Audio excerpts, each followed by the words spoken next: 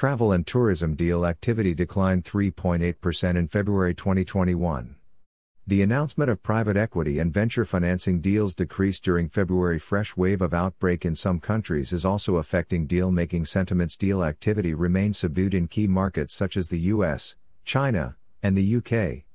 A total of 77 deals, mergers and acquisitions, private equity, and venture financing, were announced in the global travel and tourism sector during February 2021, which is a decrease of 3.8% over the 80 deals announced in January 2021.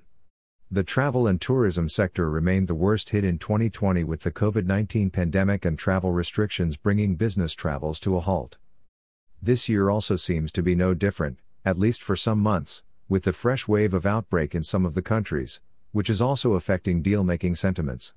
Industry analysts reveal that the announcement of private equity and venture financing deals decreased during February compared to the previous month, while the number of mergers and acquisitions (M&A) deals increased.